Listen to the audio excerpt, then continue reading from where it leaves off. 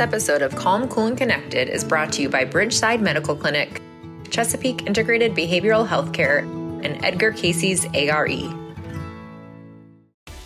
Now more than ever, we have an opportunity to be a positive force in the world, to help heal the divide, to treat each other and ourselves with respect. But with so many tools out there, from meditation to physical training, proper nutrition, therapy, and so many others, we all need a little help navigating all the options. Join us as we share in-depth information, insights, and thought-provoking discussions that will help answer your questions about how to stay calm, cool, and connected during these times. Welcome to Calm, Cool, and Connected, your guidebook to peace of mind. Hello, and welcome to Calm, Cool, and Connected. I'm your host, Dr. Elizabeth Fedrick. As humans, we all experience a wide range of emotions, from happy to sad to irritated to angry. And these feelings are all normal and certainly part of the human experience. However, the concern comes in when an individual is unable to appropriately manage or maintain control of their behaviors as the result of some of these overwhelming emotions.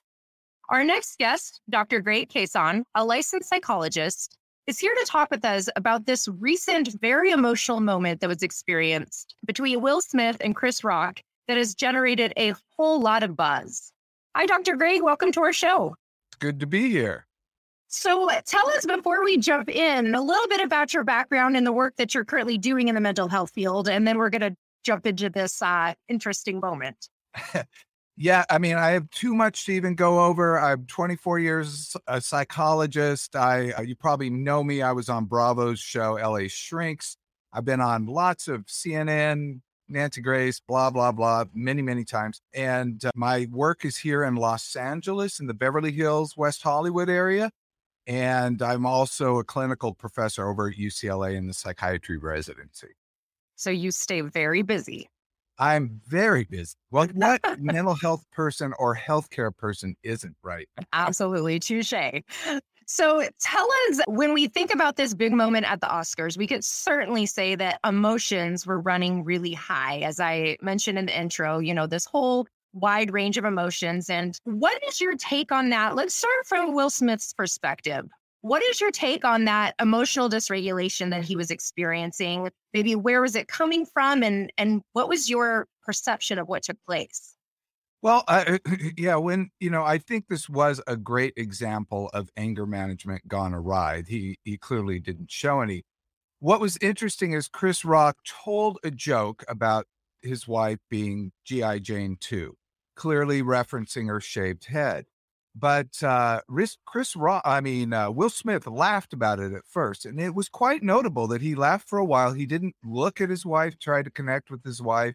He was laughing at the joke, and she reacted poorly to that. Now, I didn't see that if there's a clip of what happened next, but I'm guessing he saw her reaction and changed his tune. So it's really hard for me to say, but my guess was he felt very upset about her reaction versus being a genuine reaction on his part. Now, we could go into Will Smith's history, but Will Smith, has publicly said that he came from an abusive household and that he still feels guilt about not standing up for his mother when his father abused her. So there might have been that. But there also might have been a couple dynamic we don't know about. But clearly he did this thing where he went on stage and really no one was expecting it, because even Chris Rock looked as calm as could be until the moment he was slugged by Smith. Right. And so, which makes it so interesting, because Will did not actually present as dysregulated as he was walking up. His facial expressions, like he wasn't charging at Chris. It was a very almost intentional walk up to him and intentional walk back. And so how do you perceive that? I mean, obviously we are not in his head. We don't know what was going on, but how are you looking at that from an anger management standpoint? Well, from anger, I like to say, when we look at it in cognitive therapy, which is the type of therapy that I practice, is that you look at anger in a very specific way. Anger is usually the belief that someone has done something wrong. Here, Chris told a joke. Maybe he thought that was wrong. that they're a bad person for having done it. So we don't just focus on the behavior, we then focus on the person, the total person. So they've done something wrong, they're a bad person for having done it, and then we conclude they need to be punished or taught a lesson. And we take it upon ourselves to punish them or teach them a lesson.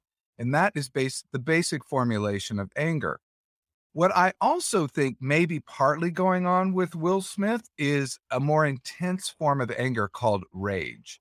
And rage is something that happens when you feel not just hurt, which is the primary emotion when you feel like somebody's done you wrong, but you actually feel humiliation.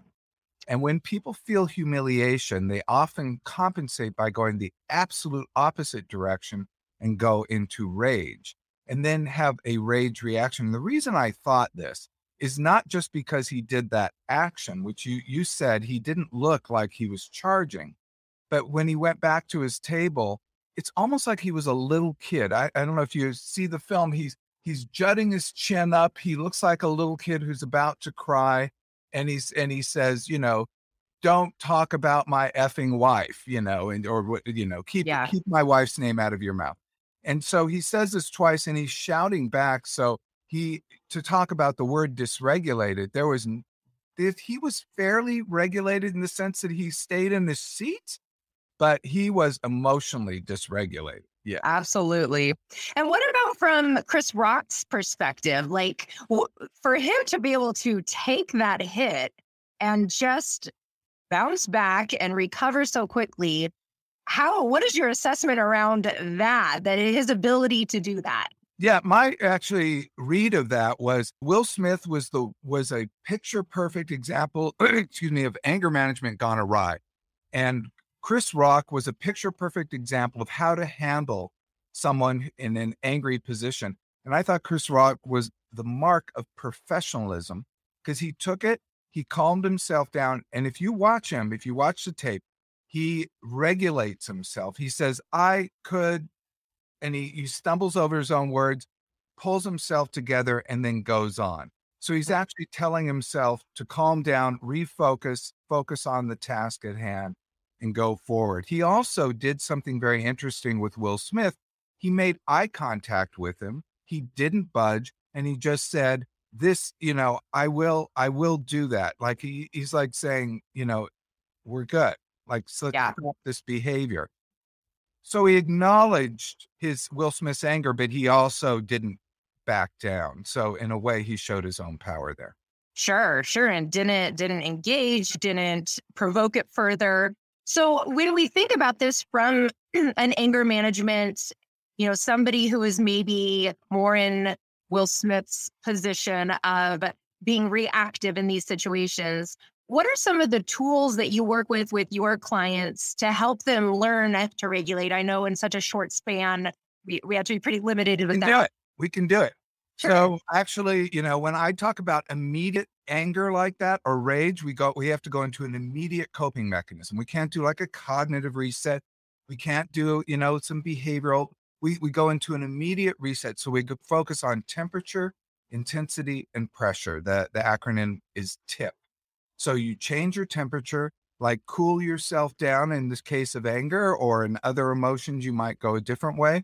But you got to do something to cool yourself down, pour water on yourself, or grab something cold, or go splash water, or jump in a pool. Intensity is to do something like doing exercises or running because you just have a surge of adrenaline. Mm-hmm. And then pressure might be doing just something like this, pressing your hands against each other, or pressing, or even doing like a wall sit. That will help you start to regulate your emotion because you're changing your body physiology in that moment.